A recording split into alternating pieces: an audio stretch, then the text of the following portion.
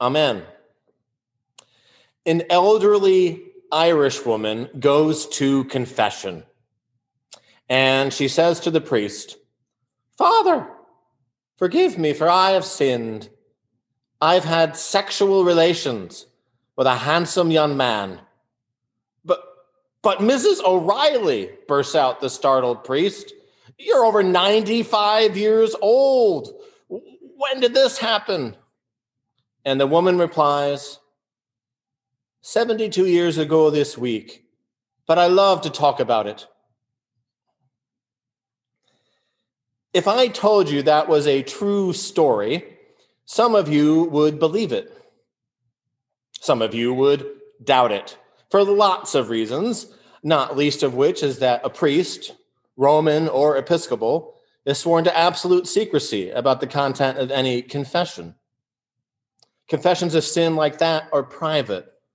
But the public confession of faith that we find in today's gospel reading is a different matter. Again, it's public. It starts in doubt, but it ends in certainty. This whole scene is one of the most famous scenes in the Gospels, the scene from our own St. John's Gospel. The resurrected Jesus appears to his disciples. What's just happened 3 days ago? Anyone recall? The disciples watched their beloved teacher die on the cross. But now everything has changed. John 20, verse 20. Then the disciples rejoiced when they saw the Lord. And Jesus said to them, "Peace be with you. As the Father has sent me, so I am sending you." But somebody was out to lunch when Jesus showed up. Who was that? Yeah, Thomas. Now, whether he was literally out to lunch, I'm thinking Taco Bell, or whether he was at the grocery store, or whether he was on his cell phone with his mom outside, we don't know. We'll never know. But what we do know is that Thomas did not believe the other disciples when they told him about Jesus.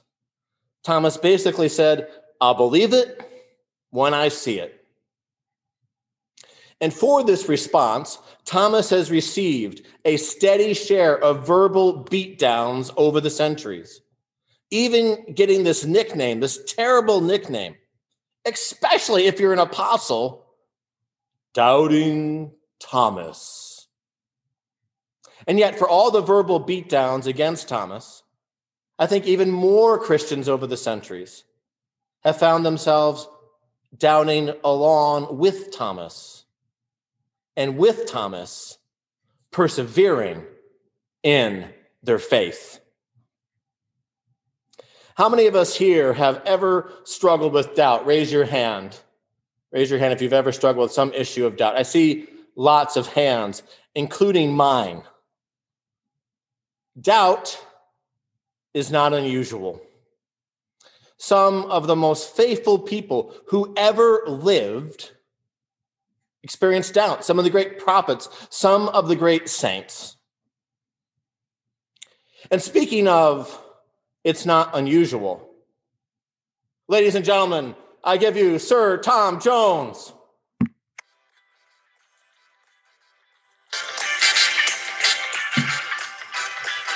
Okay, sorry, I got distracted by Sir Tom Jones and his song, "It's Not Unusual." Maybe Tom will come back later in the service. But seriously, the good news is that your doubts can actually build up your faith if handled properly and not bring it down. The good news is that your doubts, if handled properly, can actually build up your faith and not bring it down. And the very short answer for how to handle your doubts properly is this simple statement: always put as much effort into your faith as you do your doubt. Always put as much effort into your faith as you do your doubt. Let's say that together. Always put as much effort into your faith as you do your doubt. Now, that's the short answer for how to properly handle your doubt. The longer answer has 5 points. Point number 1, pray about your doubts. Pray about your doubts. Be honest with God and say, God, I'm struggling with this issue. Help me to understand. Or, Lord, I don't get this. I'm not sure I am going to get it. And when I don't, help me to trust in you anyway. Prayer can release a spiritual power in your life to sustain you, even through the darkest moments of doubt. Point number 2, think through your doubts. Think through your doubts. Do the intellectual work to develop a more thoughtful, mature faith. You know, there are tons of Christian scientists, philosophers, and theologians who have worked it out. Almost any intellectual issue you can think about. They've done the work. They've been there. They've wrestled with it. They have an answer for you. Read those authors. Ask the tough questions. Do the heavy mental lifting. And this applies to all of us, whether we have doubts or not. Don't just feel your faith. Think your faith. Point number 3, feel through your doubts. Feel through your doubts. You know, it may be that you've gone through some personal tragedy, some horrible set of circumstances that makes you question, that makes you doubt the existence of a loving God. And I can relate to that, just looking at all the sufferings of the world. And so that's okay to feel that way, but work through those feelings and offer up all of those feelings to God. You know, the Psalms are full of people raging at God, accusing God, weeping with God, questioning God. Well, you can do that too.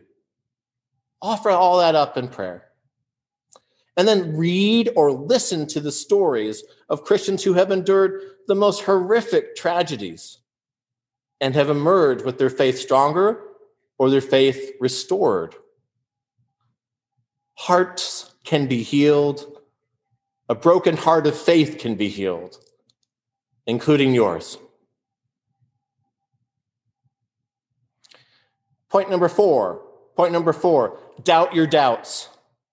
Doubt your doubts. You know, you don't actually have to believe every single thought that comes into your mind. Doubt your doubts and affirm your core beliefs. And a wonderful way to do that is using the words of someone 2,000 years ago. A way to doubt your doubts and affirm your core beliefs we can find all the way back in Mark chapter 9, verse 24, this very simple thing that a man once said to Jesus. He said this, Mark 9:24, I believe, help my unbelief. Let's say that together. I believe, help my unbelief. Mark 9:24. Isn't that a wonderful prayer? A wonderful affirmation of faith? Use it as often as you need. Pray it aloud. I have. Point number 5. Feed your faith, not your doubt. Feed your faith, not your doubt. I have seen this way too often when people start to experience doubts, they essentially start starving their faith and they only feed their doubt. No. Always put as much effort into your faith as you do your doubt. Now, that looks like a lot of things for different people. But that includes continuing to worship on Sundays or starting to worship on Sundays, staying connected to your Christian friends, practicing your faith daily, and eating lots of ice cream. Now, I was just making sure you were paying attention there. Chocolate chip cookie dough, please. So the good news is that your doubts, however severe, however minor, can, when handled properly, actually build up your faith and not bring it down.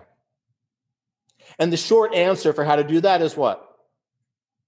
Always put as much effort into your faith as you do your doubt. Let's say that together. Always put as much effort into your faith as you do your doubt. And the longer answer are those 5 points. Number 1, pray about your doubts. Number 2, think through your doubts. Number 3, feel through your doubts. Number 4, doubt your doubts. And number 5, feed your faith, not your doubts. Now I have a big question for you. Big question. Did you know that doubt can actually be a sign of spiritual growth? Yes, this is attested to all throughout the centuries by the spiritual teachers. And Paul Tillich, one of the great theologians of the last century, who was featured on the cover of Time magazine, had this to say, quote, "The old faith must die, eaten away by doubts, but only so that a new and deeper faith may be born." End of quote. The old faith must die, eaten away by doubts, but only so that a new and deeper faith may be born. God can use your doubts to grow you into a more thoughtful human being and a person whose faith is stronger and more robust. But a key is don't deal with your doubts alone. Whether your doubt is more of an intellectual issue, whether your doubt is more of a heart issue because of something you experienced, there are lots of people in this church and in plenty of other places who have worked through those kind of intellectual and emotional issues. And they would be happy to work with you about them. They'd be happy to listen to your concerns, share a little bit about their story. In fact, let me just do a survey right now. How many of you here have done some work on some of these intellectual issues or emotional issues as it relates to doubt, and you would be happy to listen to and talk with someone about them? Raise your hand. Okay, I see a few hands. So there are people out there. And of course, you can always talk to me, and you could talk to Deacon Susan as well. The amazing thing, the interesting thing about Thomas is that his doubting actually led to the most profound statement of faith. In fact, Thomas's statement of faith is the biggest, the most complex, the strongest throughout the whole Gospel of John. And we find it in John 20, verse 28. Thomas says to Jesus, "My Lord and my God." So always put as much effort into your faith as you do your doubt. Always put as much effort into your faith as you do your doubt. Doubt is not something that you need to feel guilty about. Doubt does not disqualify you from the journey of faith. In fact, your doubts might be the very spiritual kindling, the very spiritual firewood that the Holy Spirit is going to ignite to bring your faith to a whole new level, so that your faith will burn brighter and more warmly than ever before. And then, along with Mrs. O'Reilly, you will love to talk about it too. Amen.